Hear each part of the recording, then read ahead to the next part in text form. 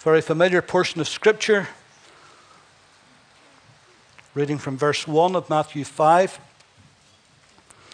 And seeing the multitudes, he went up on a mountain, and when he was seated, his disciples came to him.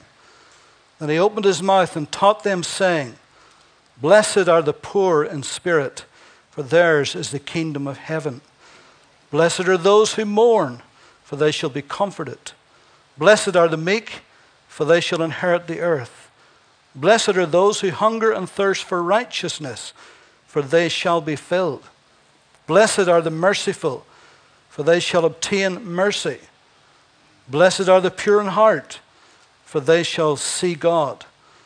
Blessed are the peacemakers, for they shall be called sons of God. Blessed are those who are persecuted for righteousness' sake, for theirs is the kingdom of heaven. Blessed are you when they revile you and persecute you and say all kinds of evil against you falsely for my sake. Rejoice and be exceedingly glad, for great is your reward in heaven, for so they persecuted the prophets who were before you. Pontius Pilate had never met anyone quite like Jesus before. As a Roman governor, of course, in that part of Palestine, many a prisoner stood before his court, but none like this man. He no doubt had heard much about Jesus, especially at this time because he would be a household name. These is the last few days before hours actually before his death on the cross. Things had come to a fever pitch against him. He knew that he was especially hated by the Jews, by the religious leaders, that much he could see.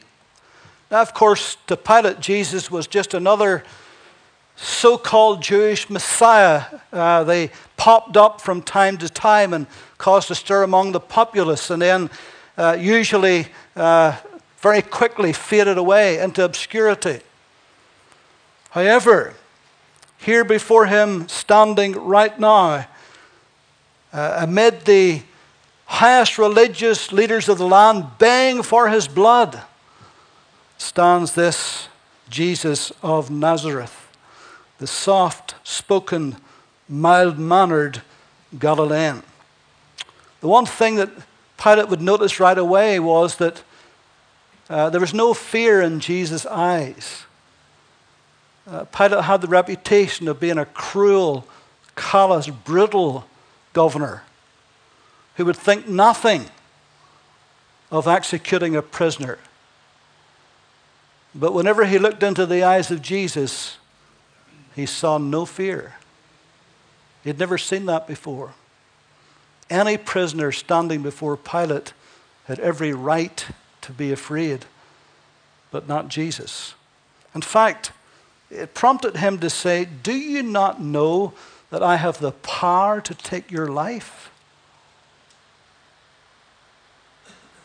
Pilate knew, of course, that Jesus was an innocent man. He had broken no Roman laws. And as far as these obscure Jewish religious laws were concerned, he could not care one jot about them. But he knew that Jesus was an innocent man. But what was it about this Jesus of Nazareth, who in the face of all of this hostility and vitriol that was hurled against him at this moment, what was it about this man that didn't say a word? Pilate says, "Do you not hear all these accusations? Have you nothing to say?" And he uttered not a word. When Pilate heard he was a Galilean, trying to get himself off the hook, knowing that Herod was in town in Jerusalem and it was his jurisdiction, Galilee, he sent him to Herod to be examined by Herod. And Herod asked him many, many questions. The Bible says, but Jesus answered not a word.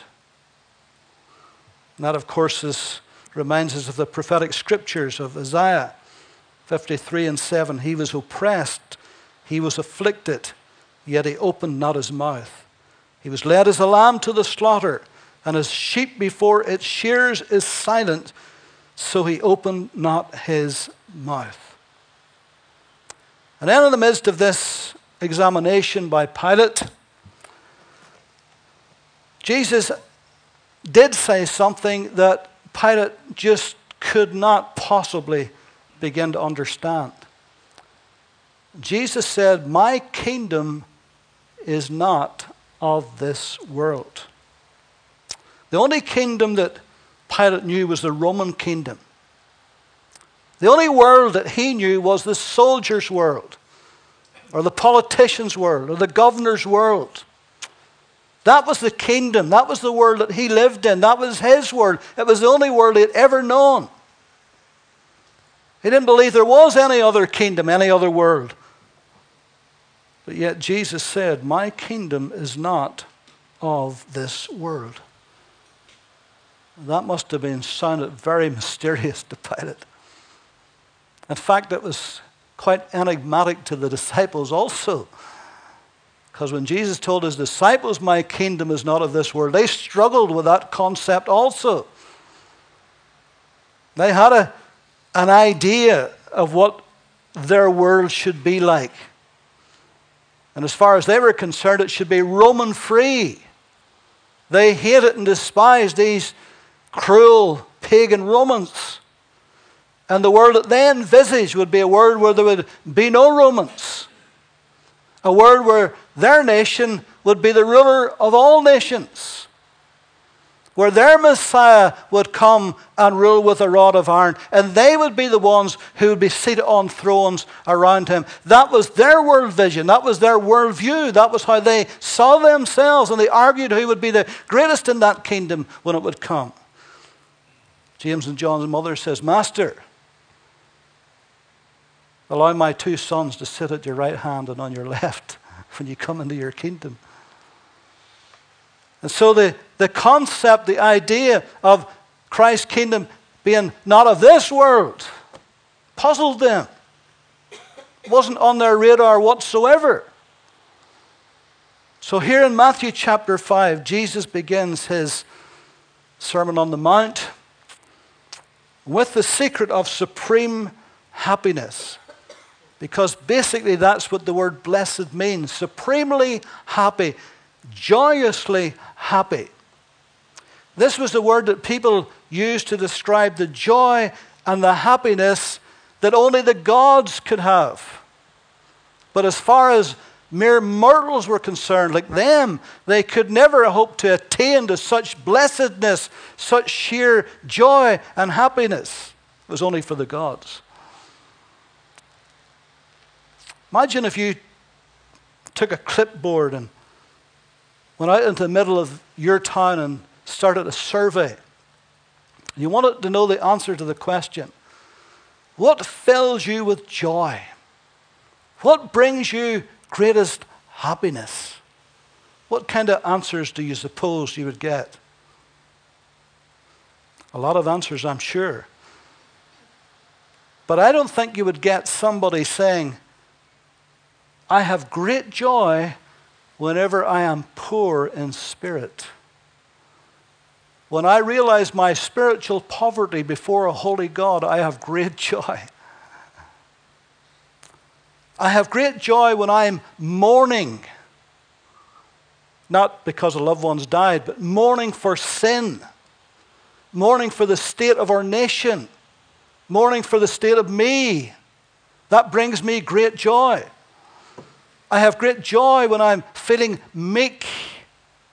I have great joy whenever my heart is pure, or I'm being a peacemaker, or when I'm being merciful. Or how about this?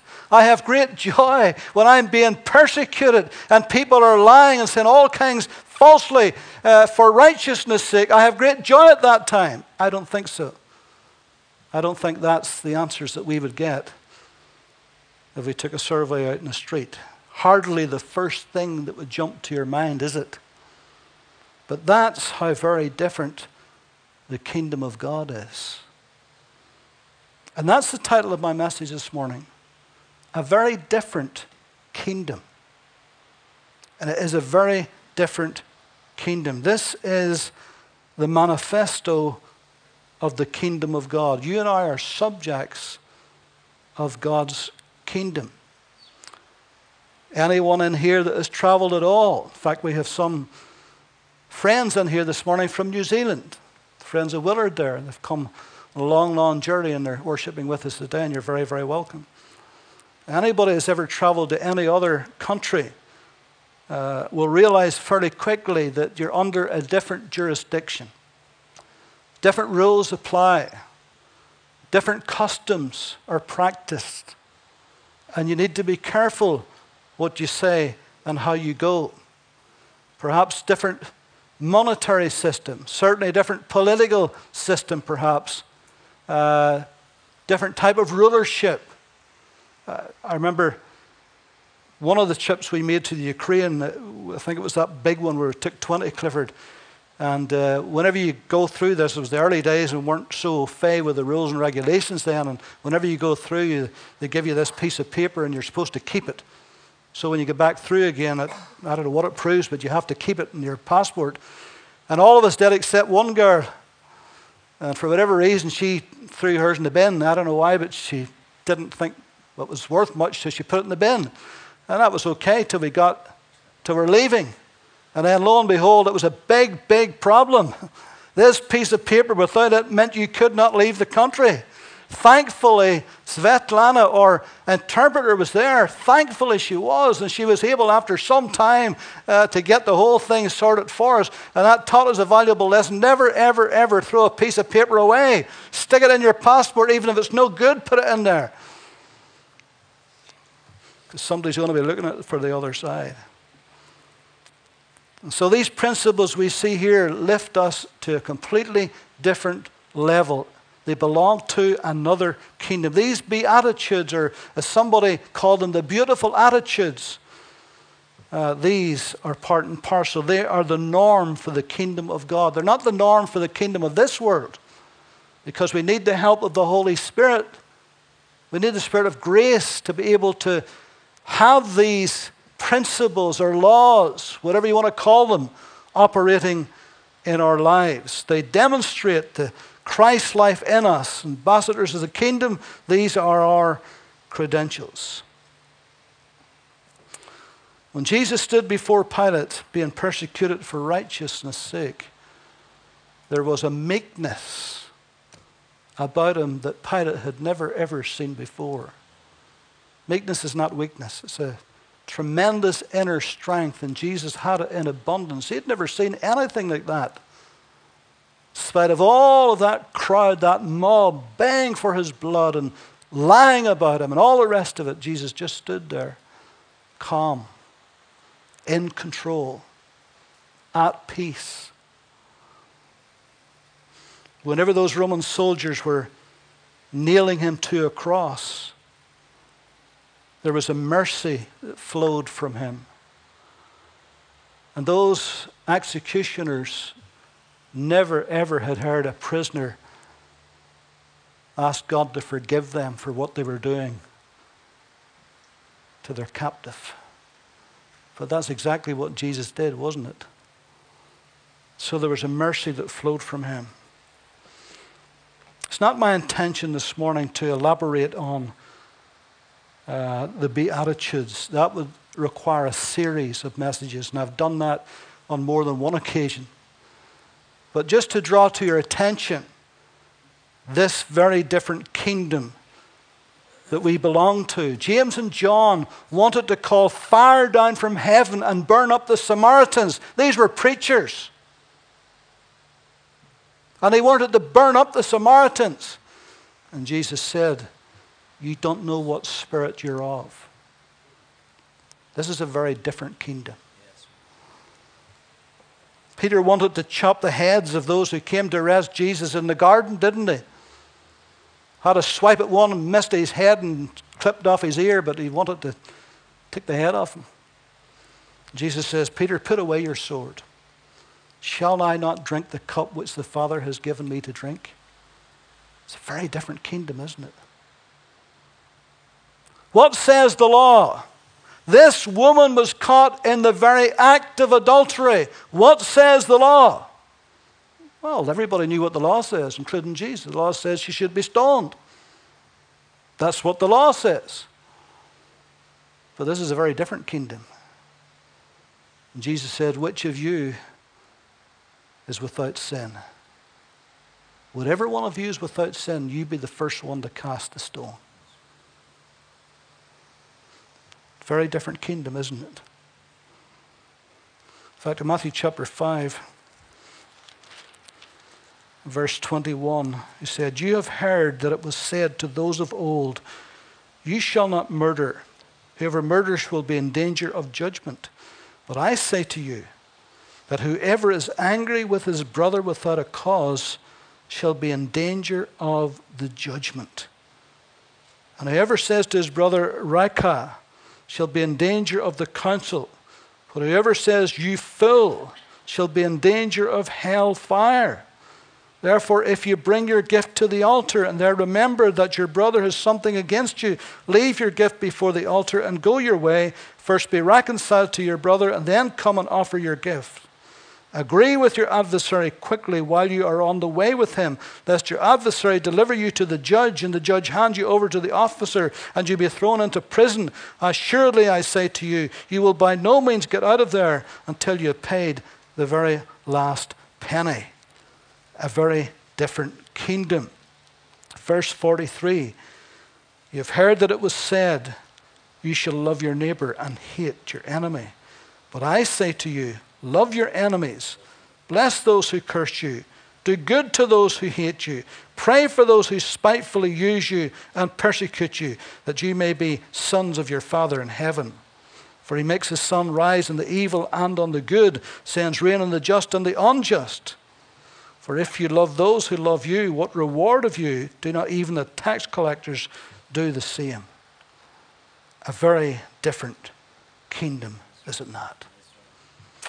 And that's the kingdom that we live in. And that's the kingdom that we have to contend with. That's why it's not so easy to live in this kingdom unless we get the help of the Spirit of grace. Because these things just does not come naturally to us. In fact, often they just go against the very grain of our nature. So what about this very different kingdom, kingdom of God? I'm not going to differentiate this morning between the kingdom of God and the kingdom of heaven. I'm not going into the technicalities of that today. There's a time and a place for it, and this isn't it. So we'll just say the kingdom of God. And you understand what I mean by that.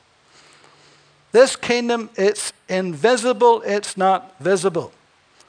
Luke 17 and 20 says, now when he was asked by the Pharisees when the kingdom of God would come, he answered and said to them, this kingdom of God does not come with observation, nor will they say, see here or see there. It is not a visible kingdom yet. One day it will be a visible kingdom, a literal, material, visible kingdom. In John 18:36, Jesus answered Pilate and says, my kingdom is not of this world. If my kingdom were of this world, my servants would fight so that I should not be delivered unto the Jews. But now my kingdom is not from here. Did you notice that? But now, at this moment, my kingdom is not from here. Implying that one day it would be, but not now. Herschel Hobbes says about that, he says, between Malachi and Matthew, those 400 sonnet years, there were plenty of Jewish writers who popularized the notion that a conquering military Messiah would come with pomp and power. But when the true Messiah came, he was interested in character, not conquest. He was more interested in men being salt, not soldiers. He is more interested in light than legions. And even the very disciples struggled with that, because they were wanting a Messiah to come to rid them of the Romans.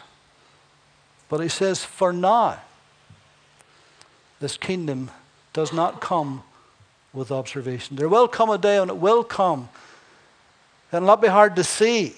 It'll not be hidden. It'll not be done in a corner. The whole world will know, but not right now. So it's invisible, not visible. It's internal, not external. Kingdom of God does not come with observation, saying, see here or see there, for indeed the kingdom of God is within you. It's inward, not outward. It's internal, not external. Right now it is spiritual, within us by God's Spirit. In Matthew chapter 23, we'll have a little look at this just quickly.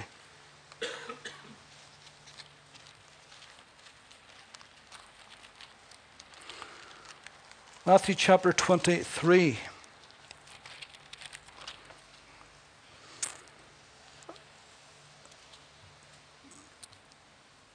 And we'll begin reading from verse 23. Jesus is really laying into the scribes and Pharisees.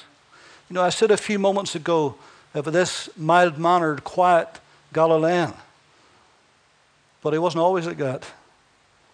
Sometimes he spoke very forcibly, particularly with the religious leaders. And he really is laying into them hot and heavy here in this chapter. Verse 23, woe to you, scribes and Pharisees, hypocrites! For you pay tithe of mint and anise and cumin, and have neglected the weightier matters of the law, justice and mercy and faith. These ought you have done. You ought to have done, without leaving the others undone. Blind guides who strain out a gnat and swallow a camel. Woe to you, scribes and Pharisees, hypocrites! For you cleanse the outside of the cup and dish, but inside they're full of extortion and self-indulgence. Blind Pharisee, first cleanse the inside of the cup and dish, then the outside of them may be clean also. You see, there was laws in the Old Testament regarding cleansing cups and utensils and all the rest of it that God had given, but they added to that reams and reams and reams of other man-made laws till the people could not bear the burden of it. It was ridiculous nonsense. And Jesus hated it. It was all hypocrisy. And it was all to bind people, to get them under control. It was awful. So he says, woe to you, scribes and Pharisees, hypocrites, because you build the tombs of the prophets and adorn the monuments of the righteous, and say, if we had lived in the days of our fathers, we would not have been partakers with them of the blood of the prophets. I should have read verse 27. Woe to you, scribes, Pharisees, hypocrites, for you are like whitewashed tombs, which indeed appear beautiful outwardly, but inside are full of dead men's bones and uncleanness.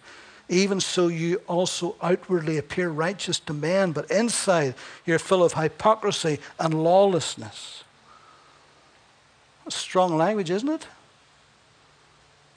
Gentle Jesus making mild.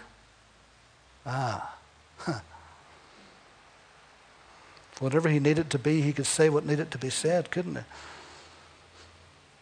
And so he was condemning the outward show of the Pharisees, who loved to pray in the marketplaces to be seen of men. He loved the chief seats in the synagogue. He loved to be seen with all of their man-made rules and regulations and rituals, all their pomp and all their ceremony. Jesus saw right through the whole thing. He said, you're a bunch of hypocrites. He says, you're all bright and shiny on the outside to be seen of men, but inside you're full of dead men's bones.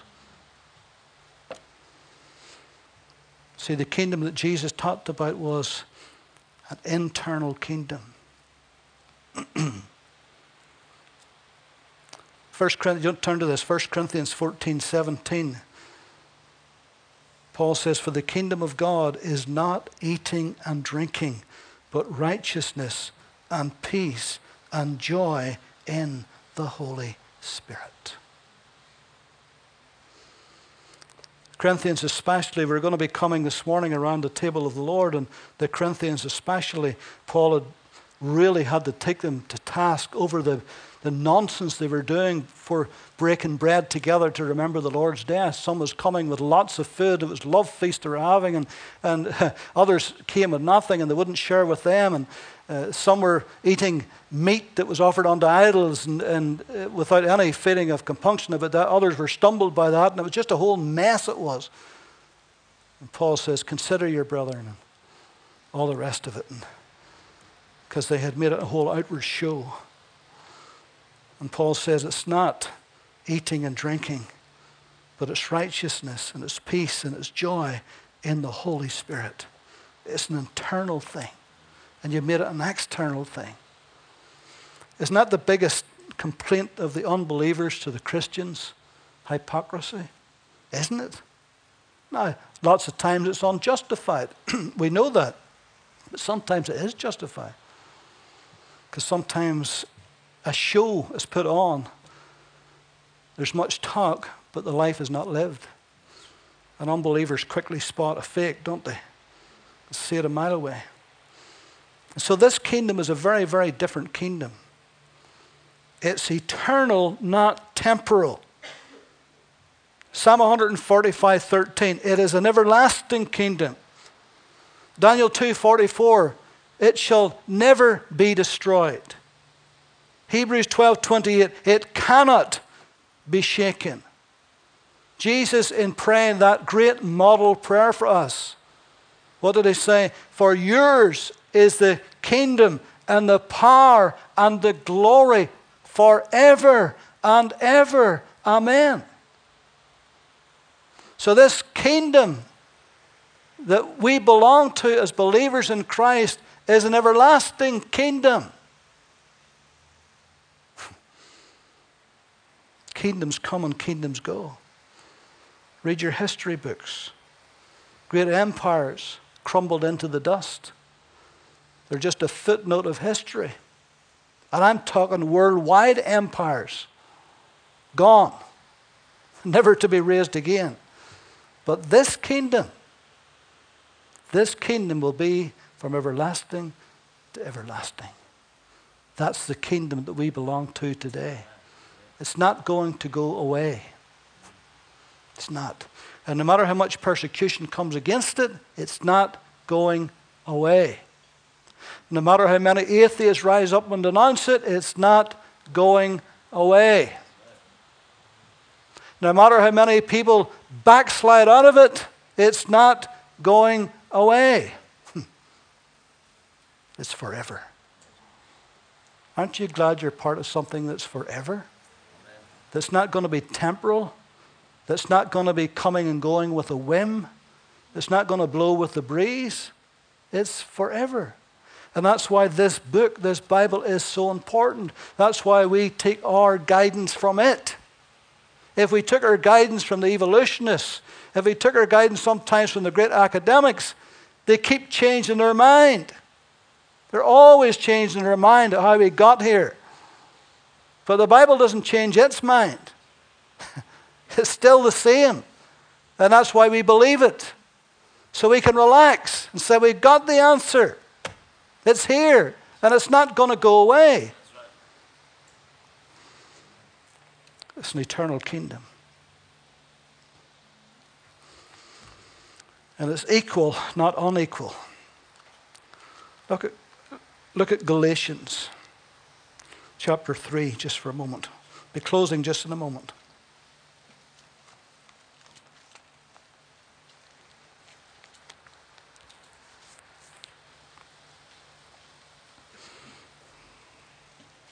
Verse 26, for you are all sons of God through faith in Christ Jesus. For as many of you as were baptized into Christ have put on Christ. There's neither Jew nor Greek, neither slave nor free, neither male nor female, for you are all one in Christ Jesus. Now that's not denying nationality. It's not denying that there are classes in society. It's not denying the sex of somebody. But it's saying that in Christ, it's a great leveler. There's neither Jew nor Greek. There's neither slave nor free. There's neither male nor female. Now we know that we have different functions in society. In fact, male and female has different functions even within the body of Christ. But there's an evenness. There's an equality in Christ. That's why, by the way, male and female submit to one another. We hear much about the woman submitting to the man, and that's true. But Paul also said, submit to one another in Christ. If we both submit to Christ, there'll not be problems. And if you're Christ, then you're Abraham's seed and heirs according to the promise. Wonderful thing is, again, if you go abroad and you go to a church setting, or you meet believers from another nation, there is an affinity between us. We know that we belong to the same family, speak a different language, wear a different color, but we're the same in Christ. Isn't that going to be the wonderful thing when we get to heaven, how many nationalities are going to be there? Somebody says, well, they all speak their own language and we'll all understand it automatically. I don't know. Will there be a heavenly language that everybody will understand? I don't know. But we will understand each other. And the races will all, even though they're individual races, but will all be one in Christ. And that's the wonderful thing about it, isn't it? Just to know that we can be equal. You see, the Pharisee had a prayer every morning that he would pray. And here it is. I thank thee, God, that I am a Jew, not a Gentile. I am a man, not a woman. I am a free man, not a slave. That's some prayer, isn't it? So you can see why that Pharisee standing in the temple with that publican over there, that tax collector, said, I thank you, I am not as other men. And he went on about his tithing and his fasting and everything, and I'm certainly not like that tax collector over there. Thank God I'm not like him. That's some grace, isn't it? But this kingdom, once you come into this kingdom, you are on equal footing. The foot of the cross is level, isn't it? We're all one in Christ. And this is a wonderful thing. It's a very, very different kingdom. And Jesus came to raise up this kingdom. And he said, it is within us today. And so it's part of us. We're part of it. It's working invisibly, spiritually. One day it will come manifest physically on this earth. And Jesus will come and he'll rule and reign for 1,000 years with a rod of iron. And every knee shall bow to him and every tongue shall confess that he is the Lord. But right now, it's within us. So thank God for the kingdom of God. A very different kingdom. Isn't it wonderful that we belong to it today? That Christ saved us, washed us in his own blood, gave us life eternal, brought us into the family of God, made us sons and daughters of God, spiritually speaking, and gave us this wonderful kingdom. Lord, we take these few moments in your presence, and we just want to stop and give you thanks. Bless you for this wonderful kingdom that we're part of. Thank you that we're all equal in it. We bless you for it. And Lord, as we prepare our hearts to come before this table, we thank you for the precious blood that was shed for us. Your body that was nailed to a cross for us. Life that you gave voluntarily for us. Laid it down for us. No man could take it except you gave it. And we thank you for that. You had the power to lay down your life. and you had the power to raise it up again. So we give you thanks. And now as we get ready to come before this table and partake of the bread and the cup, reminding ourselves of what you have done for us on Calvary and all the blessings and benefits that we enjoy because of it, we humbly give you thanks. Those who are going to serve this morning, could you come, please?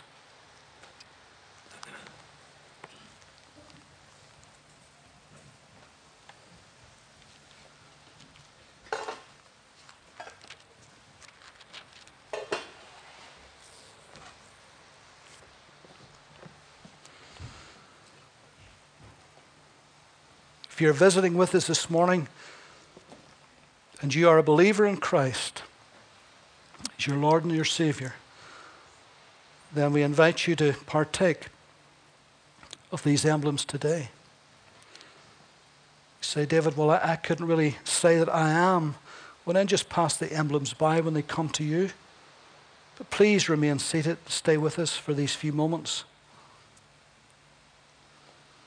Paul said, for I received from the Lord that which I also delivered to you, that the Lord Jesus, on the same night in which he was betrayed, he took bread. When he had given thanks, he broke it and said, take, eat. This is my body which is broken for you.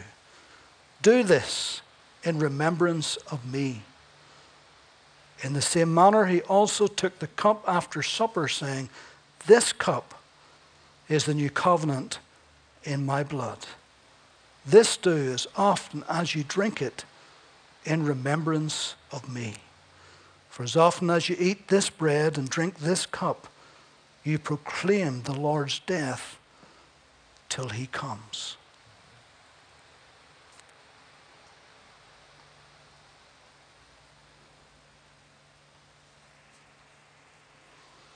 Lord, we know that these are just emblems, reminders.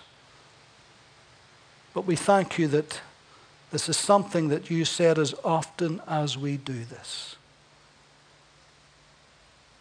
So Lord, even though we do it often, we don't want to lose the blessing of it. We don't want to become so familiar with it, Lord, that we forget what it's all about. So we remind ourselves today that this cup and this bread speaks of the body and blood of Christ, given and broken for us on Calvary. Thank you, Lord Jesus, for your sacrifice for us, for your grace that we could not and did not and never would earn or deserve. What a joy, what a blessing to know that you love us, that you laid down your life for each of us.